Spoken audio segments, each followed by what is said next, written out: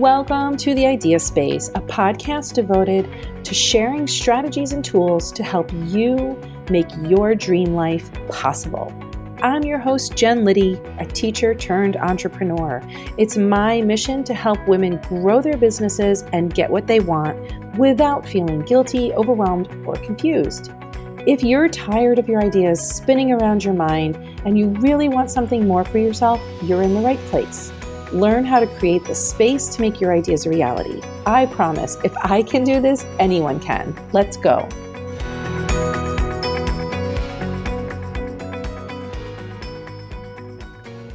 Hello. Welcome to the Idea Space podcast. I am your host, Jen Liddy, and this month in September 2020, I am talking about trying to normalize the things that we are feeling and dealing with so that we can realize that we're not alone.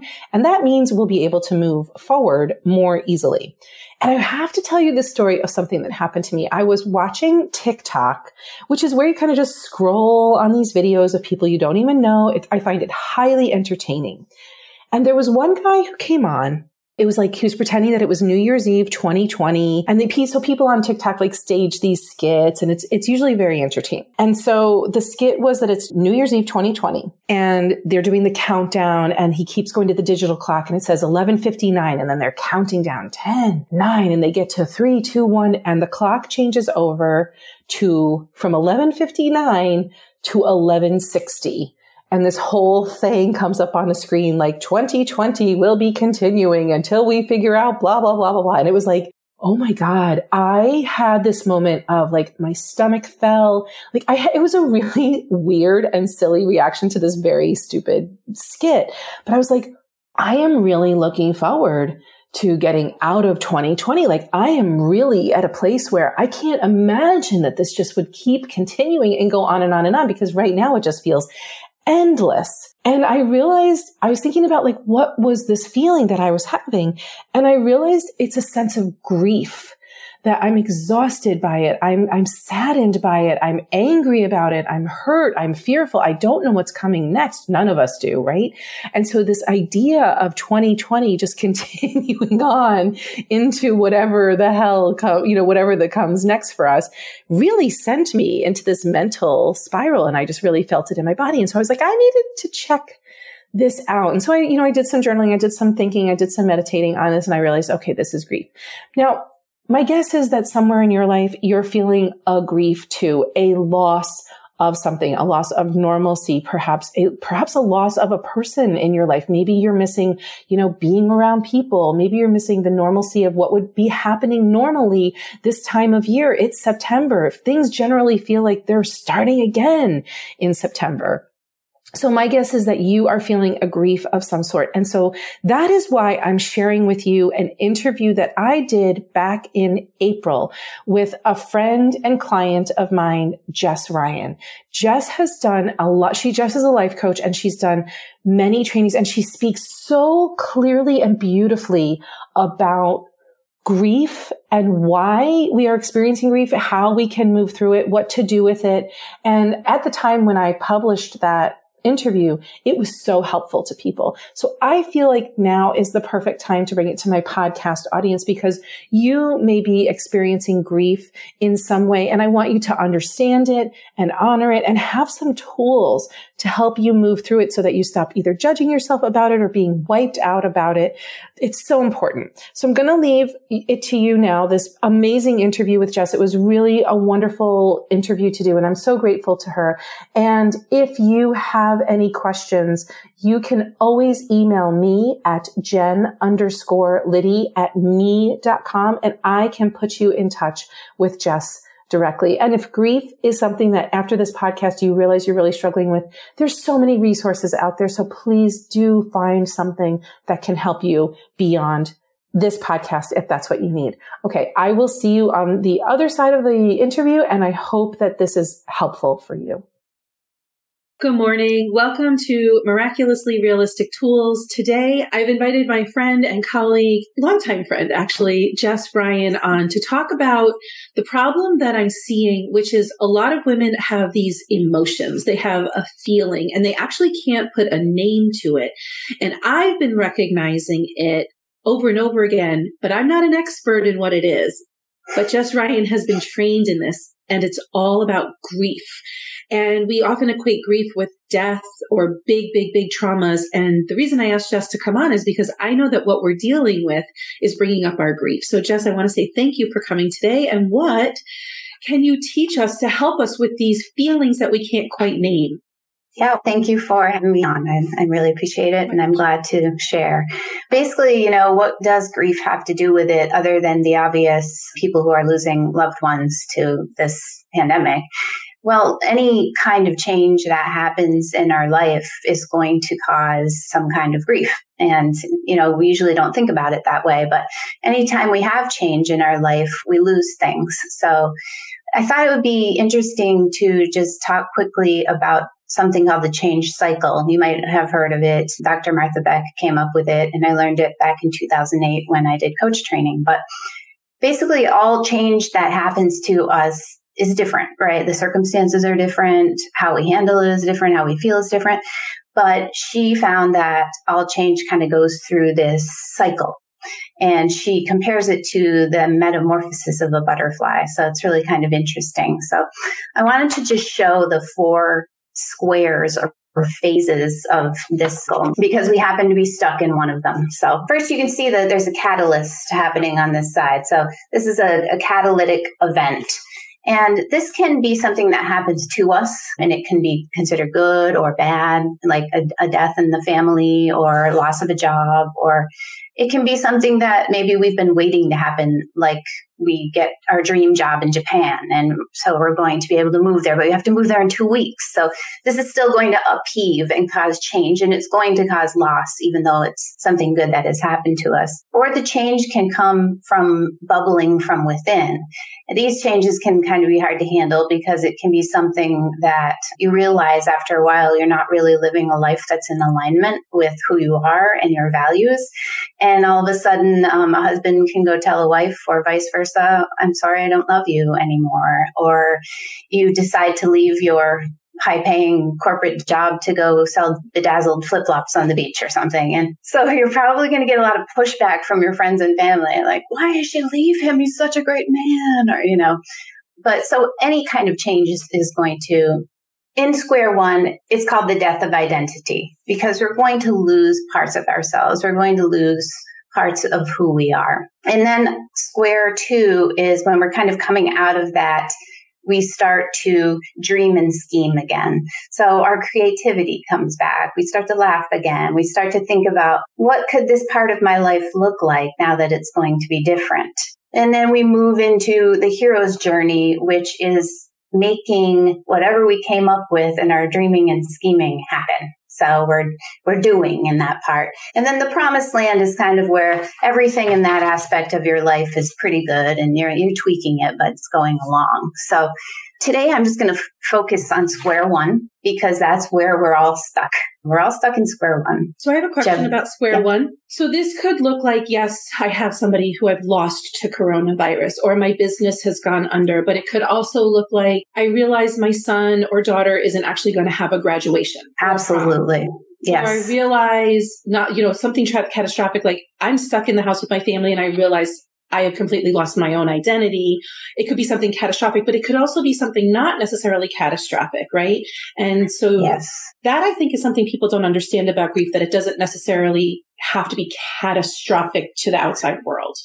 Absolutely. And that's a great segue into what I was going to say, because I just want to highlight 3 ways that the change that we're undergoing right now is different than the change that normally we find ourselves in the change cycle. Because the change cycle, we're going through different areas of our life, right? And it's just the typical stuff that's happening to us every day. Change is inevitable. But usually when change happens to us, it's in one or maybe a few areas. Like, for example, you lose your job and maybe you're devastated over that, but you have a real stable marriage and you have a community and a family who supports you. So that part of your life is pretty good.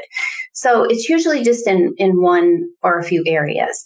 The second thing is, like you mentioned, it's usually not catastrophic. It can be traumatic and catastrophic, of course, but the change we usually go through is not generally. And then this is an important one, is usually it's just us that's going through it, or maybe our family if it's the loss of a loved one, or maybe it could even be regional if it's something like a tornado or something. Okay.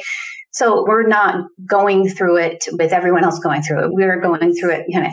So I'm sure this is occurring to you right as I'm saying this, so that with this pandemic, it's not just one area of our life that's being upheaved. It's everything. I mean, I can't think of one area of my life that has not been turned upside down. And it's traumatic. It's traumatic for everyone to varying degrees. And not only is it traumatic, but it's ongoing. So it's not like a traumatic event occurred and then, okay, now we have to pick up the pieces and start to move forward. This is still happening to us. I never thought about that part of it. I get that it's traumatic, but a traumatic event occurs and then is over. Like a death, an accident, an illness, like you get the diagnosis and then you move on to figure it out. What is the area between heaven and hell called where you're just purgatory? Like, this is purgatory, yes. And then the third one is it's happening to the whole damn world. Yeah. Okay. So it's, I think we're doing a great job supporting each other, but we're all going through this. So it's not like, if you have a death in the family, someone sets up a meal train for you and somebody takes care of your kids for you. Or if there is a tornado in one state, the neighboring states come to the aid, We're all kind of like, we're looking for someone to be, who's going to help us.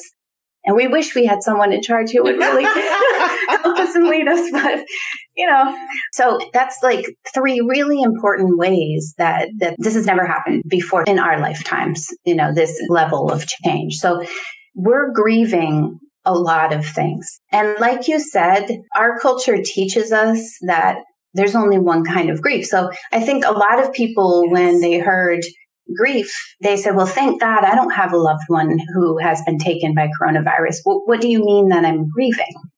But there's actually many, many different types of grief. There's bereavement, which is losing someone. There's traumatic grief, which you have when you have a traumatic event occur to you.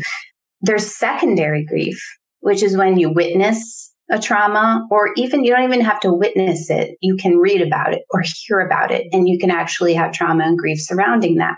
There's disenfranchised grief, which is grief that is not acceptable by society. And a great example of that is when women lose a pregnancy. It's not really something that they're supposed to talk about, right? And it's also something that maybe some people even think, well, how far along was she? Only a month. It's not really that big of a deal, when it is the complete opposite. This is grieving a child. So disenfranchised grief is difficult because, you're just not supposed to be feeling that way. And I think that I'm going to come back to this, but I think we're putting that on ourselves, that we think our grief is disenfranchised. Yeah. Then there's cumulative grief, and we all know people who tend to have like one bad thing happen to them after another. And you're like, well, why do they get so unlucky? So they're just getting piled on. 2 more kinds I want to mention. One is anticipatory grief. Now, this you might think of if you have a loved one, say in hospice, and you know that they're going to die. You're anticipating that loss, but it hasn't happened yet. So that's anticipatory. And prolonged grief, which I have to mention because this is for people who have lived in poverty. This is for people who experience racism every single day of their lives. Okay. And they're just constantly in grief because it's hitting them every day. It's integrated into their lives. Like systemic. Okay. So if you think about all of these that I just mentioned, we're having all of these too. Yeah. The grief is prolonged. It's cumulative. We are anticipating. We know that more bad stuff is probably going to happen, but we don't really know what it is. Right. So it's scary, right? Like we're seeing all these stories. So secondary grief, about horrific stories about doctors and nurses dying, residents dying. So basically we're all just stuck knee deep in square one in grief and trauma. And so once I was going to mention that. Go ahead. Sorry. No, go ahead. Martha Beck compares the change cycle to metamorphosis of a butterfly. Square one is when the caterpillar builds the chrysalis around itself and then melts down. Mm-hmm. So what happens is their cells are literally like becoming this mass of goo. Right. They're no longer a caterpillar, but they're not yet a butterfly. And I was thinking, God, that's exactly how I feel. Like I just don't even know what the hell's going on. I don't know who I am. I don't know what I am. And I think we're all kind of feeling that way. So that's pretty much the feeling of square one. And the motto of square one is, I don't know what the hell is going on. And that's okay. So that's what we kind of need to keep telling ourselves. Okay. So we had Catherine who's watching. She said anticipatory grief is big in this particular situation. A lot of people are very worried about how their loved ones are doing, especially if they can't be near them right now. And then I'm thinking about people who are anticipating, like say, if you have a bar or a restaurant and you've been shut down and you're doing the best you can, but you have no idea if your business is going to open back up. That's like an anticipatory grief. So a lot of people are feeling this right now. So you said the motto of being here is nobody knows what's happening and that's okay? Yeah, I don't know what the hell's going on, and that's okay. Okay, great. So, may not feel okay, but I feel like this conversation is so helpful for people who haven't quite been able to put the label on themselves that, this is grief. This is what I'm feeling with. So once we're able to say, I get it. I get the framework. I get that this is grief. Where do they go with that? What do you do with that? Yeah, I mean, I think I just want to emphasize what you said because it is so important to acknowledge that it's grief. Because, I mean, one thing with anxiety is anxiety feeds on itself, especially if you don't understand that you're experiencing anxiety, right? Because you're starting to panic and get sweaty and you're starting to freak out with your thoughts. And if you don't understand that you're experiencing anxiety, you're like, what the hell is going on? I'm going to die, and then that feeds into more anxiety. So even just knowing and understanding that you're going through grief is going to be helpful to you because you can say, that's what's happening here. That's normal. And so one thing that we can do is allow all of our feelings in any order at any time because we are that melted down caterpillar right now.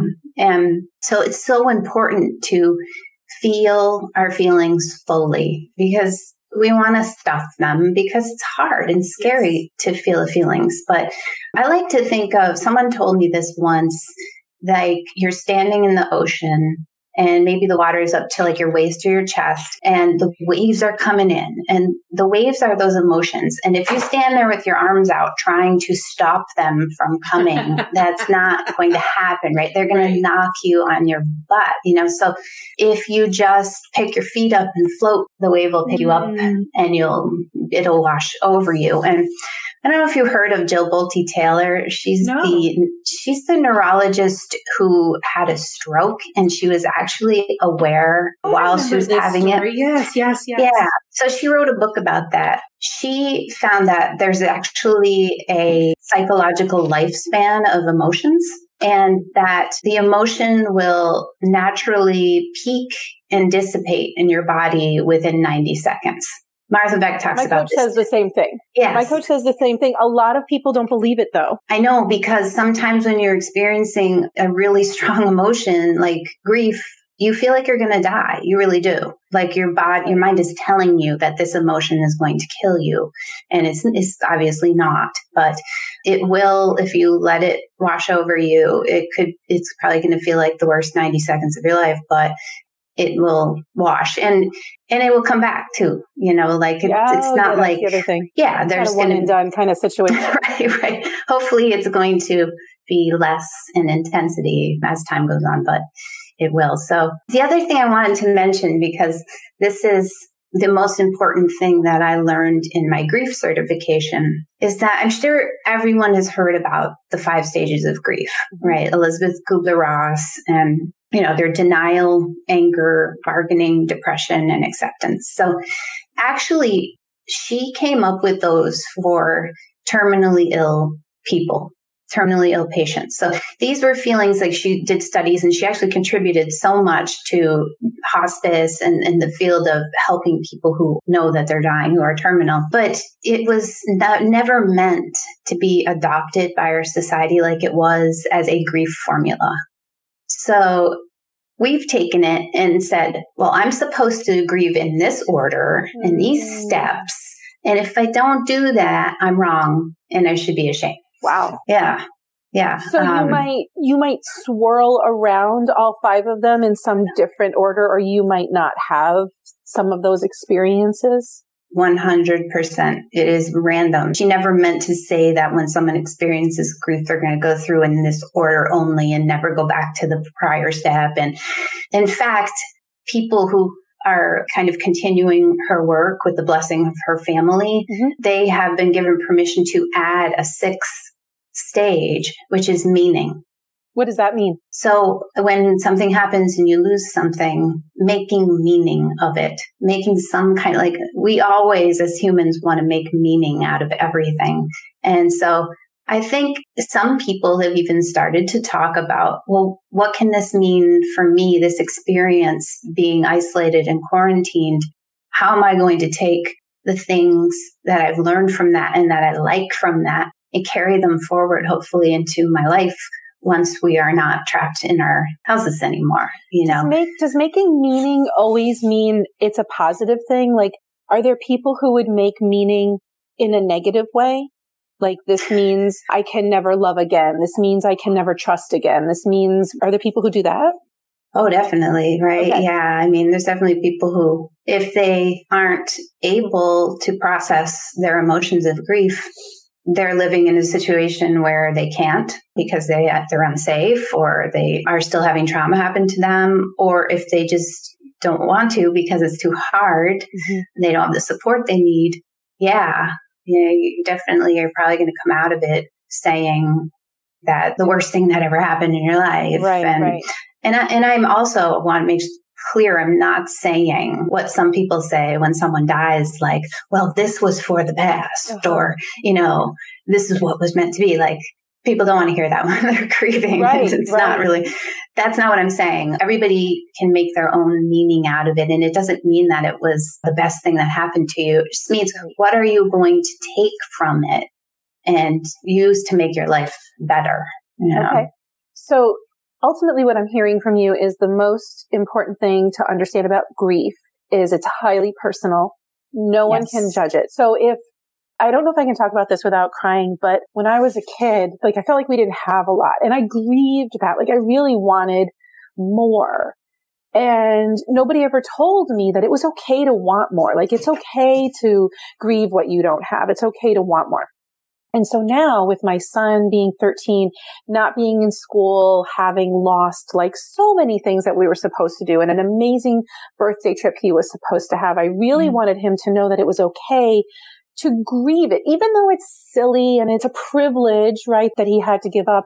But it was still okay for him to grieve that. And I think that one of the things that we can do for our children, for our families, our friends, and ourselves is say, you don't have to judge the thing you're grieving. It might feel superfluous or silly or stupid to somebody else, but to you, it matters. And that's what I keep hearing you say. It's very personal. That's right. And you hit on something that's so important, which is there's this thing called the hierarchy of grief, where we can try to make our grief more or less than someone else's. And back to the example of the disenfranchised grief with miscarrying a baby, like I said, some people will ask, well, how far along were you? As if the further along you were, the worse it is. So we just want to take our grief and put it in comparison to somebody else's. So that was kind of my second tip, which is don't compare and despair your grief.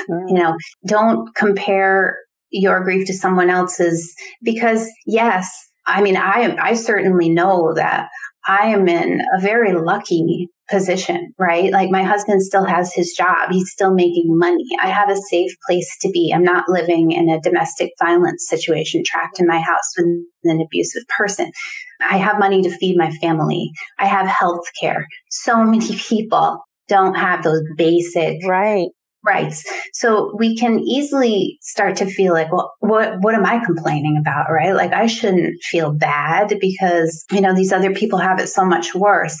And then we're denying our own grief and our own feelings. But all that does is paralyze us. Kind of like a version of stuffing it down, like you were talking about before. Yes. That's just a stuffing it. It's a stuffing it. And the point is, it doesn't put us in a position to help those people, right? It puts us in a position of more ruminating on how horrible I am for feeling bad when these other people are feeling worse. Instead, if we allow ourselves to feel those feelings and process them, we can move forward and figure out how we can help the people in that situation, right? It's like a clearing of the brain when you let yourself process the emotions. You're not coming from fear or lack anymore. And then your brain can be creative to say, okay, how can I help? Yes. And none of us want to be selfish, right? So I think we're thinking it's so selfish of me to, feel this way when so many people are suffering, when it's actually selfish to not allow yourself to feel that way, because then you're not helping anybody. Yes, so if we can twist it around like that, that usually helps a lot of people kind of be like, oh, right. I don't want to be selfish. It's like stuck people can't help stuck people.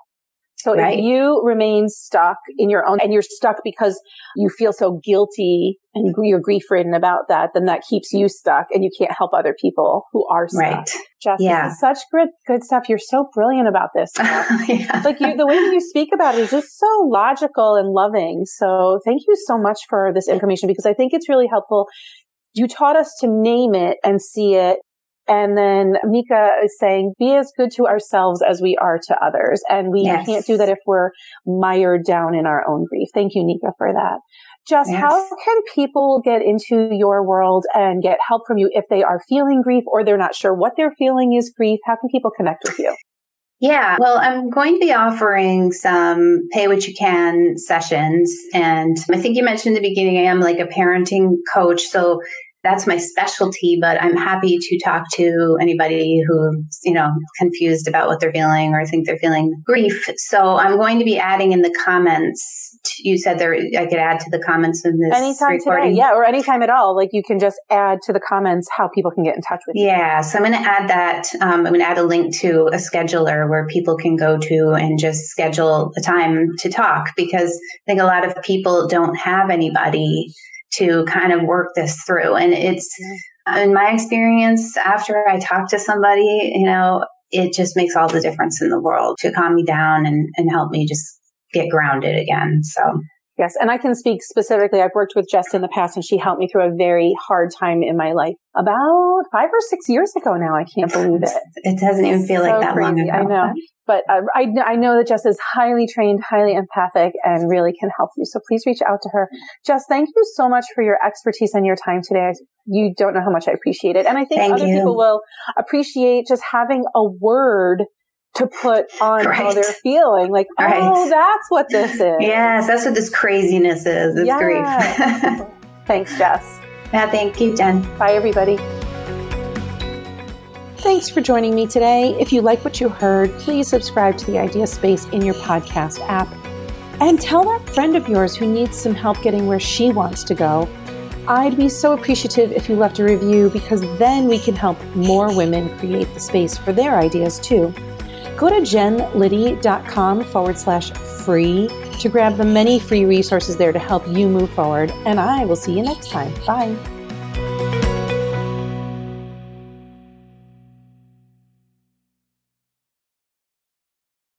This podcast is part of the Sound Advice FM network. Sound Advice FM. Women's voices amplified.